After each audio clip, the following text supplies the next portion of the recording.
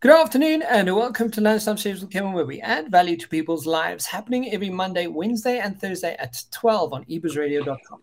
You can catch the Lunchtime Series on all major podcast channels, and for our lunchtime marketing segment, proudly supported by Hollard Insurance, hashtag big ads for small businesses. As per usual, our marketing and communications expert, Craig Pagely. How you doing, Craig? Kevin, well, thank you. Yeah, gosh, looking forward to this year ending. I have to admit, it's been a long, hard slog, and I need a holiday. You know, I was actually talking to someone this week saying, having this conversation, and the sentiments were they felt that 2021 was more difficult than 2020. And I was thinking about it. I was like, yeah, I think may have possibly been. It's because 2020, it was that whole shock. Everyone went, into a bit of a safe space for themselves, and then they realized, okay, cool, we have to get this going and we have to make it happen. And 2021 has been re-engineering our lives basically on how the hell to do this. So I think it has been quite the challenge for a lot of people, 2021 at least. I think you're actually 100% correct there. And, we've all been leaning into clients, leaning into the work to ensure we've kept those relationships in place. We've put in that extra bit of effort that hasn't necessarily converted on the bottom line of earnings and things like that. So, it's been a big slog, and there's huge exhaustion behind it. That's a very valid point. Yeah, and I think that trajectory of wanting to create this life and make your business work has also affected everyone's demeanor. Their attitude, their feeling, their chutzpah, like that whole kind of driving force has been depleted, I think, in a big way. And people are just tired. It's just they're exhausted. Everyone's exhausted. And Kevin, we've also been faced with a couple of other challenges in South Africa, the insurrection incidents, the distractions through the voting that's just gone on, our constant challenge. Our constant challenge of, at 10 a.m., I don't have power. This is the reality. So I will move from home to another environment so I can continue working where there's power. And then you just constantly switching your life from one environment to the next to chase where the electricity is. And that's definitely not what we should be doing. Yeah, because when you often take away all of that, all that the government's putting us through, constantly, right? If you just took that away from how this country coped, the economy would be in such a fantastic, stable place. We would be so much better off, I believe, in business, based on the fact that we don't have these stupid challenges coming up because people aren't great at their leadership. They're just horrible. So it's just, it's terrible. Yeah, just to close off on that point, I think what would be really great for us is, if we didn't have to deal with those challenges, we could put the same energy into really growing the economy, creating new opportunities, growing the workforce. At the end of the day, we need to be able to drive our energies into positive change, not having to deal with the daily conflict of how we're going to make it through the day. Yeah, absolutely. Yeah. I absolutely agree. So, Craig, last week we had an in-depth discussion on which companies are effectively building or adapting their organizations around the principles of diversity and inclusion. And we also learned that there are even ranking systems that measure diversity, equity, and inclusion for the Fortune 500 companies. With that in mind, can you give the listeners some key takeaways from our last week's conversation? Absolutely, Kevin. Thanks. Yes. So just to recap, we've addressed the topic of diversity inclusion in some detail now, starting 2 weeks ago, where we first investigated what diversity, inclusion, and belonging actually means and how it impacts in the workplace. And then last week, we took a bit of a deeper look at what it is that organizations and leaders are actually doing to entrench D&I as part of the DNA of their respective organizations. We've covered a number of examples that clearly demonstrate that when diversity, equity, inclusion is part of an organization's DNA, Kevin, the benefits are unquestionable, not just for the organization, but definitely for the people, its people, consumers, and society as a whole. So Going back to those key takeaway points, Kevin, I want to reference the article titled Leadership in Diversity and Inclusion, 5 Lessons from Top Global Companies. Just as a reminder, it was published on aperientglobal.com, and you may recall the opening paragraph from the article, which stated the following. Companies with gender, ethnic, and racial diversity are at least 15% more likely to experience above average financial returns. We also know that companies within the top quartile for racial and ethnic diversity are 35% more likely to do the same. So between fostering innovation and learning to properly monitor and model their efforts, we've learned from these leading global companies 5 important lessons for organizations, Kevin, and these all are about how to implement diversity inclusion efforts that obviously have global relevance. So the 5 key takeaway points are as follows. Point 1, or lesson 1, recognizing the shift in global understanding of diversity and inclusion. So the new way of thinking about D&I focuses primarily on meeting the needs of an individual and not so much an HR-centered initiative. And it's not just about having diversity within a company in current times, but actually leveraging that diversity to produce better products and services for that organization. Lesson 2 is building an inclusive environment. It's now more important than ever to create an environment where all people are encouraged to draw from their life's experiences, their perspectives, their diverse backgrounds to advance the business goals. And a critical enabler of achieving this in a global network environment is to entrench communication and training efforts across the organization globally. Lesson 3 is using multiple practices and measures. Diversity inclusion should not be treated as once-off initiatives, especially as many leaders struggle with how to manage workplace diversity. Promoting diversity inclusion in the workplace is an iterative process and should be maintained and nurtured to be effective. Consider changing metrics to measure ROI based on different indicators and granular information, such as employee responses, consistent feedback, and policies, instead of just looking at turnover and other irrelevant superfluous numbers. Lesson 4 is ensure leaders model diversity and inclusion. And for us, in our discussion last week, this definitely was probably one of the most important points. So it's critical that senior leadership model diversity and inclusion, because when leadership owns the D&I process and make themselves part of it, the D&I management process sets the tone for the rest of the organization to follow suit. And, then you definitely know you're going in the right direction. And then lastly, lesson 5 is to recognize the connection between innovation and diversity and inclusion. And diversity and inclusion absolutely increases innovation and reduces business risk. Yeah, I mean, Greg, what I think stands out above everything in this conversation is, I mean, the obvious importance of what diversity and inclusion offers, but also the fact that it's the above average financial returns that it offers a business. I think most companies don't recognize it, they don't see it, they don't understand it, they don't see, they don't experience that, based on the fact that they just think it's another tick box exercise, and yet there's so much to substantiate the evidence of why it works. And as it says, at minimum 15% value to the bottom line, and if you're in the top quartile of ethnic diversity, 35% value to the bottom line. So there's no excuse for businesses not to get it right. Yeah, absolutely. Great. So, in terms of, I know we were going to have our guest join us today, but things don't always go according to plan, as we know with a wonderful power supply. What do we have in store for the listeners today? Okay, so today we're going to cover the topic of working from home and the impact on corporate culture and what this actually means for organizations, Kevin, especially in terms of the diversity, inclusion, and belonging. And it goes without saying that this topic's got significant impact on organizations, as they constantly find themselves in this sort of deer in the headlight moment grappling with a strong request from many staff to stay at home and extend the work from home options, while on the other hand, trying to mobilize staff to get back into the organization on a full-time basis. And the latter being a preference for many of these larger global businesses, where Google itself has, it had tried to set a deadline date for the end of June this year to get their staff back, but they're still grappling with that reality.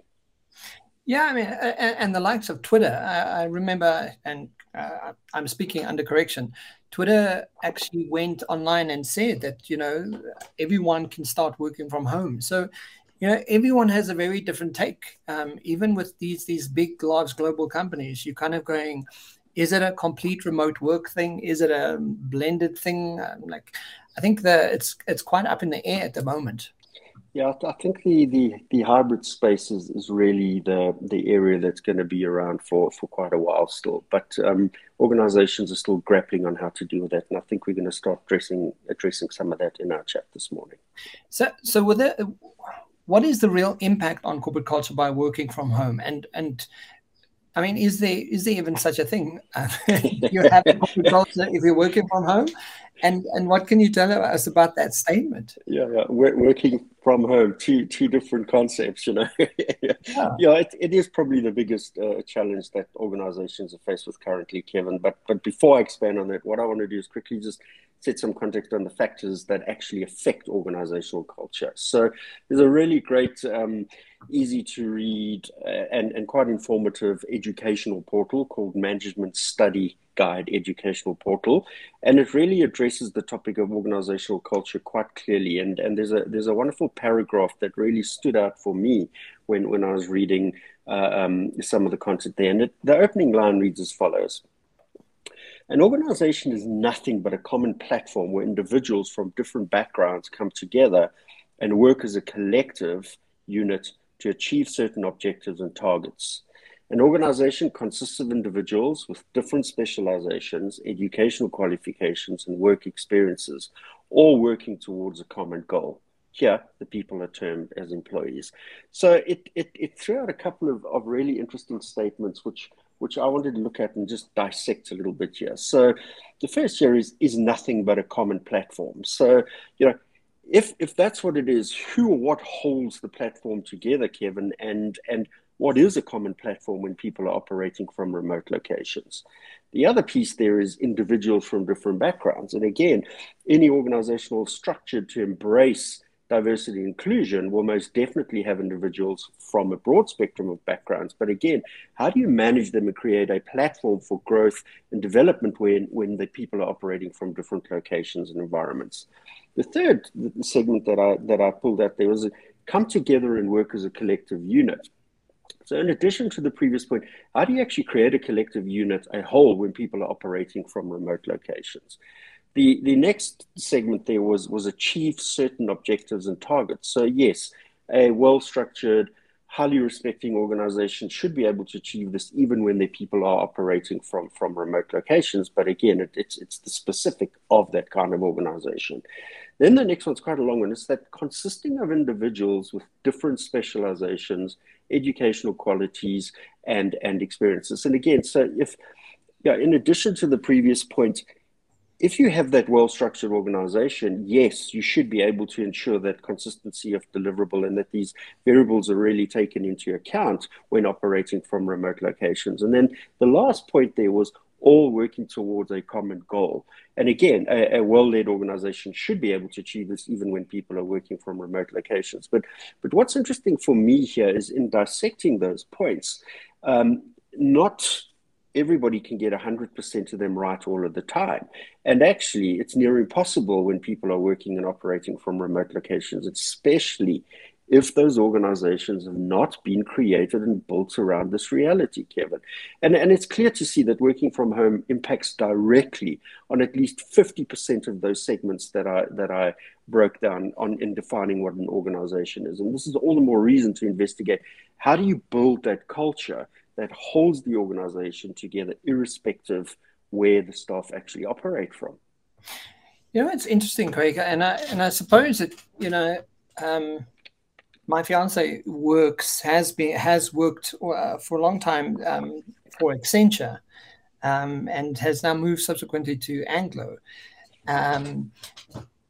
But when from the outside, when you look at the way that they operate, it's very possible for people to be highly successful in a very remote location, because he works with people from Brazil to Australia to the UK, and India, and they're on call, all the time with each other. They just schedule life and meetings according to the time zones. But I think it also speaks largely to, depending on what market, the business is in, and what kind of business it is, for that to also be possible. Because I don't think remote working is possible for everything and everyone. Yeah. But yet, back to the culture, the culture conversation. They have a very obvious culture of output versus input. So they kind of go, this is what the output is, make sure we get into that the whole time. So they drive. They really don't micromanage a process. They don't like to micro. They have a lot of meetings, but the culture that of what I've already seen from consulting firms is very, very possible at an international scale. So it's very interesting to kind of hear, what is a culture.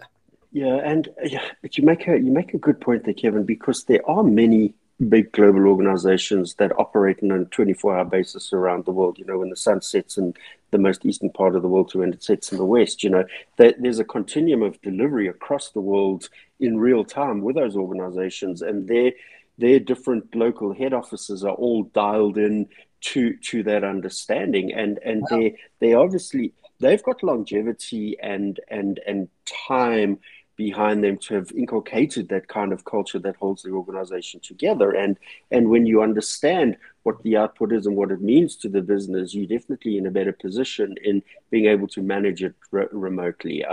And yes, the big mining houses are most definitely in that space. There's no doubt about it. They are scattered and as disparate as you could be across the planet. And they've spent many decades of, as I say, inculcating the strength of their culture to hold that organization together. They obviously have some other challenges in the D&I space at times and things like that, but most definitely they've got a good track record of how to operate in a remote environment. And then you mentioned the other one for me, which is absolutely spot on, is that the big consulting firms, their businesses are set up to operate remotely in an outbound manner. So yeah, they themselves are well practiced at this.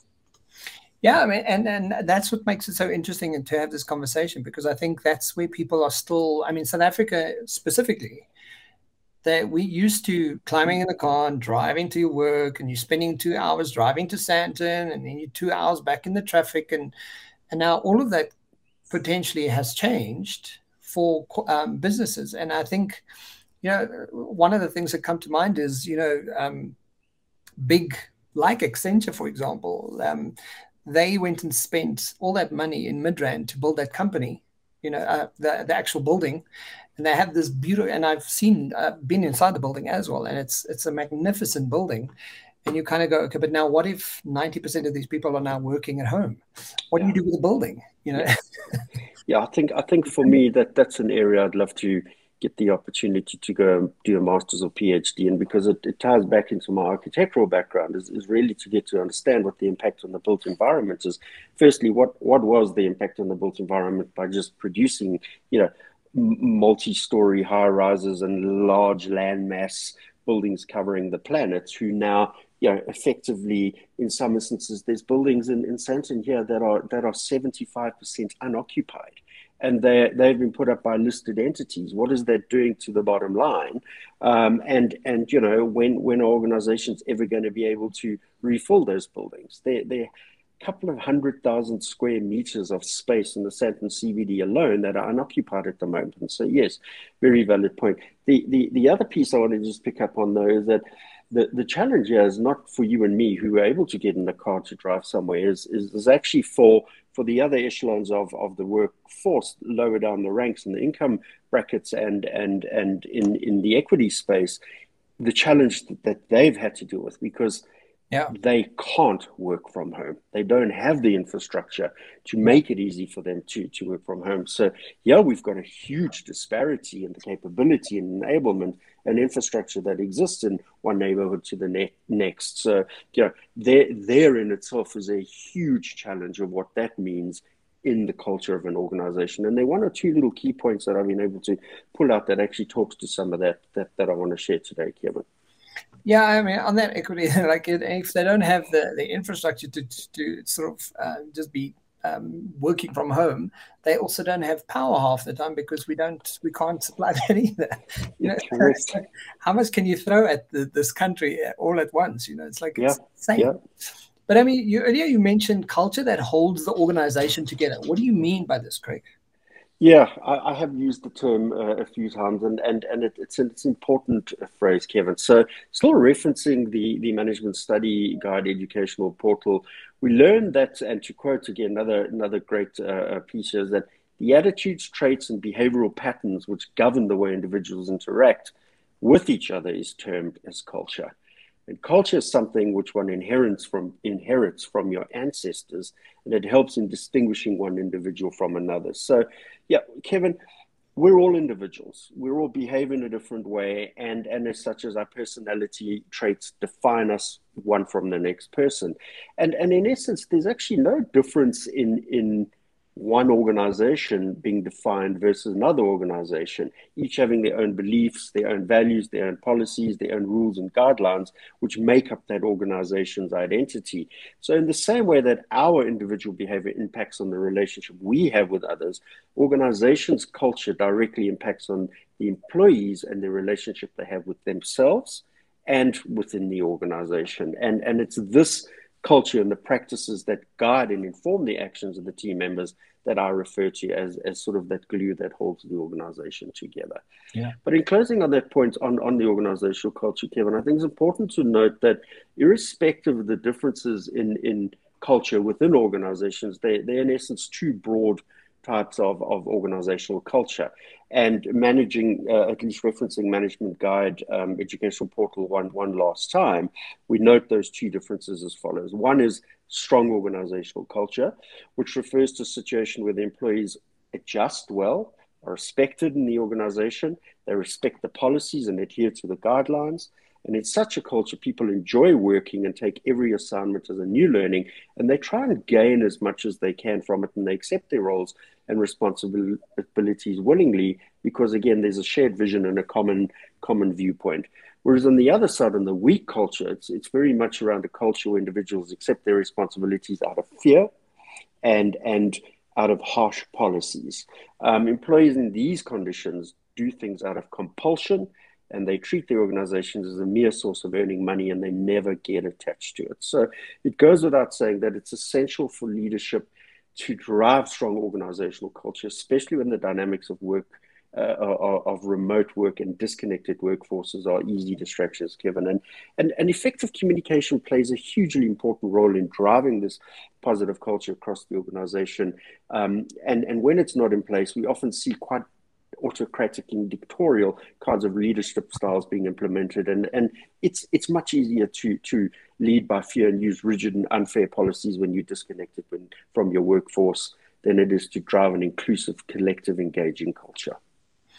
Yeah, absolutely, Craig. So we've learned a bit about what makes an organization and how culture holds an organization together.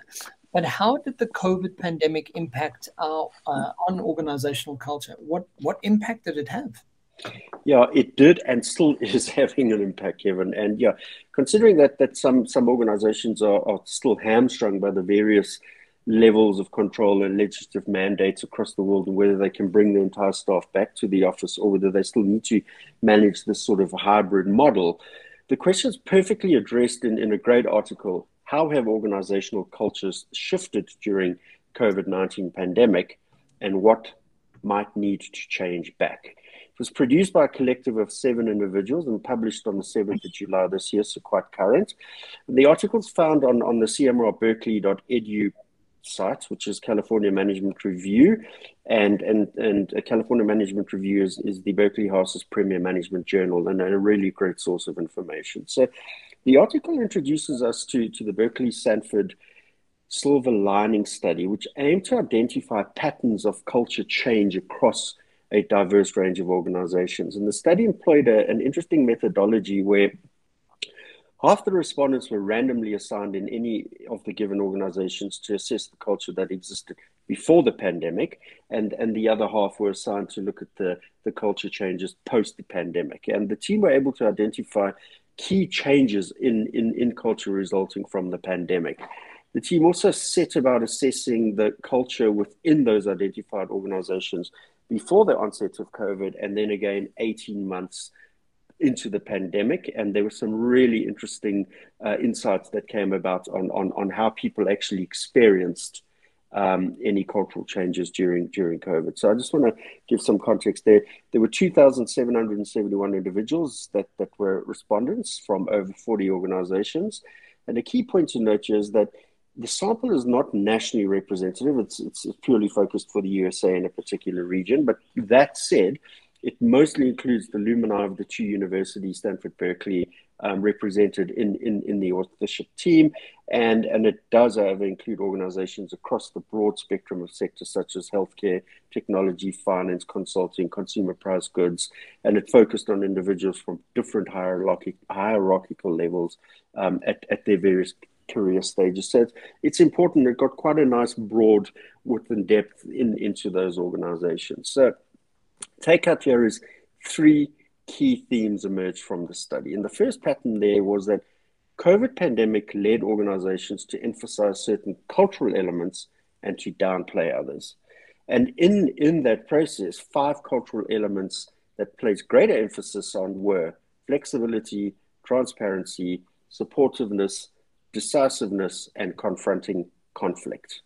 The 5 cultural elements that actually were downplayed in these organizations in response to the pandemic were customer orientation, individualism, detail orientation, results orientation, and collaboration. And quite an interesting mix there, because in both spheres, they would definitely have positive and negative impacts on the organization. But the key takeout, and to quote the report there, Kevin, is that organizational cultures in the pandemic era have generally shifted away from high performance orientation to ones that prize empathy, understanding, and mutual support. And that's a powerful place for organizations to be, actually. The second pattern that emerged there was when looking beyond those sort of high cultural level attributes, it was noted that employees experience some form of cultural changes positively and others quite negatively. And it picked up on a topic model that was applied to those open-ended text responses to identify if there were any salient cultural themes that came out of the review. And the topics were compared with respondents reported whether they experienced changes positive or negative. And what's quite alarming for me here is the only topic that was associated with positive experience was that of regular leadership communication, which is great. It's absolutely what we'd expect, but there was only really one theme that came out as positive. There were a couple that were actually negative, and flexibility did not merge as positive association, possibly because some of the advantages like no need to commute were offset by some of the negative advantages like working from home, no dedicated office space and things like that. So, there was a balancing out there. But interestingly, again, there's topics relating to accessing resources, the way employers were communicated with and collaborated. Cultural change was associated with net negative experience. The takeout here is that even if the organizations managed to transition to a remote workforce without expecting significant productivity decrease, the shift was negative for many staff, with potential negatively impacting the culture of the organization and as such potentially on the bottom line. The third pattern to emerge noted that different employee groups had very different experiences due to the organizational change. And I think this is something we started picking up on earlier, because if you look at this, the specific point was made that non-white participants actually reported to having more negative experience of the pandemic and felt less optimistic about the future relative to the white participants. And one can read in a whole host of reasons why that may be. Now, one of the possible explanations there is that non-white participants saw the organization culture post the pandemic as less transparent to what the white participants responded. So the study also highlighted the following emergent trends: that leaders should deliberately evaluate which cultural adaptations have emerged in the organization since the pandemic and that can be sourced as a strength for innovation in the future. But they also need to critically examine which cultural elements have been suppressed during the pandemic and what needs to be done to reinforce these to retain its competitive edge. So again, looking at the positives and negatives, and to navigate those choices, leaderships need to really understand the cultural maps of the organizations. They need to do more surveys. They need to do more analysis of all the internal behavioral aspects, digital trace data, so they can actually provide real-time understanding to understand who was in the organization, who was out the organization, what are the conversations, and what has actually been said into the external platform through the likes of social media. But closing on that point, I think it's important to understand this quote from the study. During the prolonged COVID-19 crisis, leaders understandably shifted their focus away from culture to more pressing questions such as stabilizing support chains and implementing health and safety protocols. Successfully emerging from the crisis will, in our view, require leaders to bring back culture to the center of their focus. And that's an incredibly powerful statement to end on, because there were other immediate needs that they had to focus on to keep the business on track and running and provide the back-end support. Now culture needs to come back into the heart of the organization. Yeah, and Craig, I think, when you say deliberately evaluate, I think part and parcel of shifting and evolving into the future of work life and what the future of work looks like is really considering this and doing it deliberately.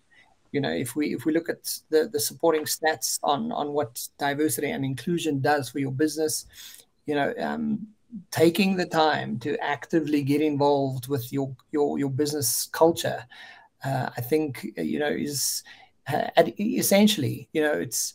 I think so. Who said it the other day? Was it on this show or some show that very often a business will dictate what the country looks like, and if we shift that mentality around, we're just doing a tick box exercise to actually getting involved with what culture looks like and how to do it better.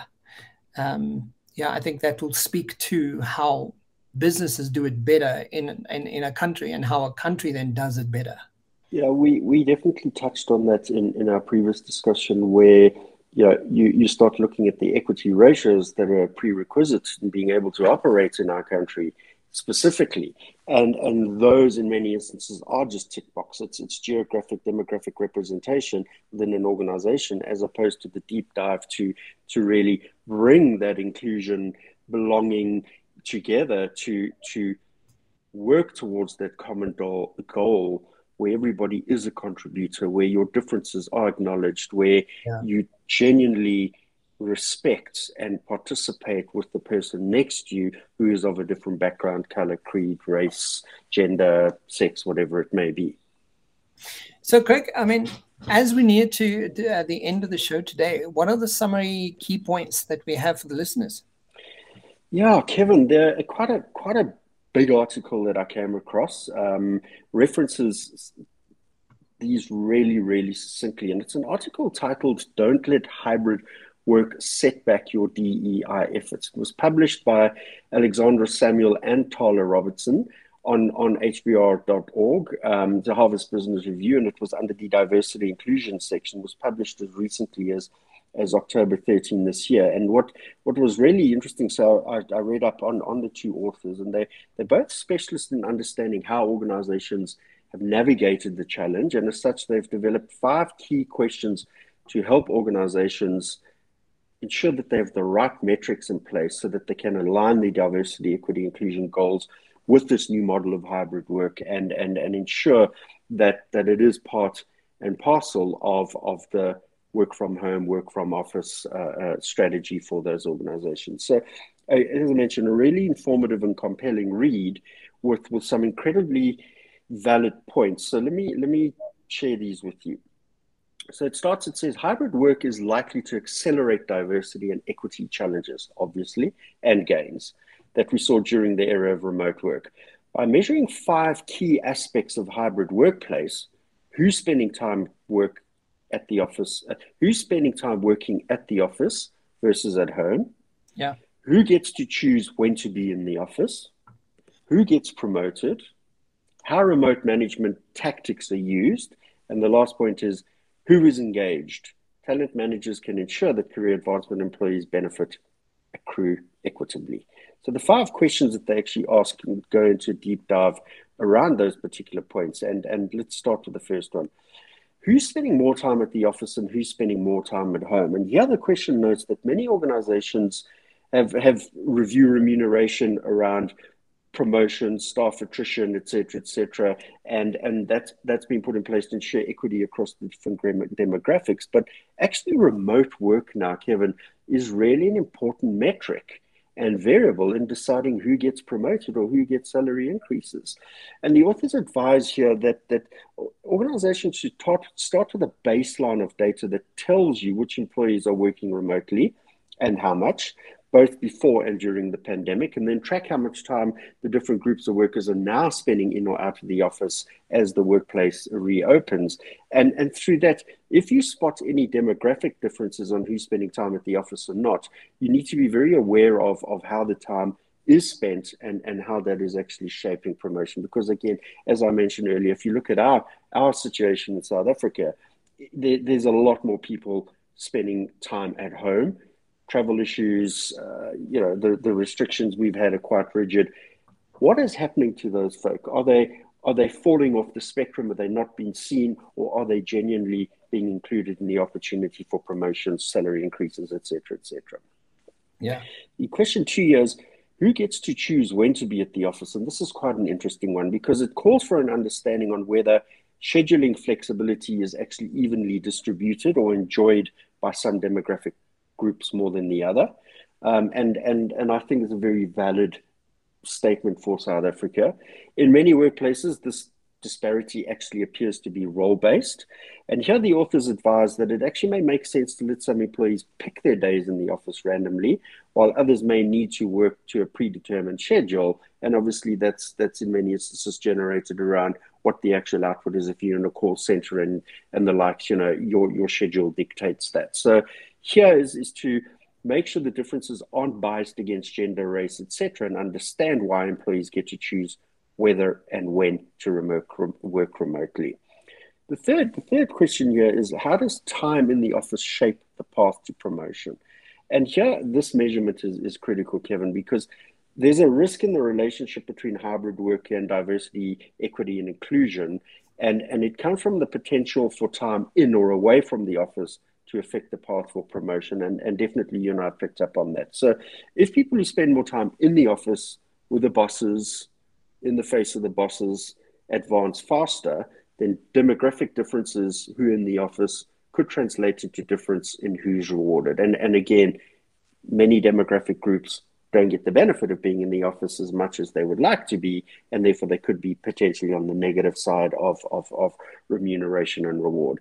And in one study, Kevin, researchers established that remote workers and offered workers who were promoted at the same rate, but found that the remote workers' salaries grew more slowly than office workers. And that's a very important point to note. Yeah. That said, remote work might also instead be a professional advantage rather than a disadvantage. And this was verified in a survey conducted as part of Alexandra, one of the authors of the article, in research she was doing for her book Remote Inc., which was co-authored with Robert Posen. And it was determined that more than half of long-term workers, remote workers, reported that they were more productive at home than they were at the office. And if working remotely makes employees more productive, well, obviously that can improve the bottom line for the organization, but definitely lead to advancement and higher earnings for the respective individuals themselves. Question 4 is, how are remote management tactics used? And this is an interesting one, and it highlights a very contentious point actually, and that's the one of sort of hyper tracking and intense scrutiny of the remote workforce, and that can just come around filling your day with online meetings and checking keyboard logins and the likes there. And many companies have turned these key login and enforced logins and constant video meetings as a way to ensure that the workers are actually really at their desk. And this monitoring actually, Kevin, could lower productivity. It's definitely got an impact on eroding trust and employee engagement as well. And here the authors note that because we know both employee surveillance and pressure to prove to a manager that the employee is at work varies by race and gender, we really need to be concerned about how these practices actually affect productivity and inclusivity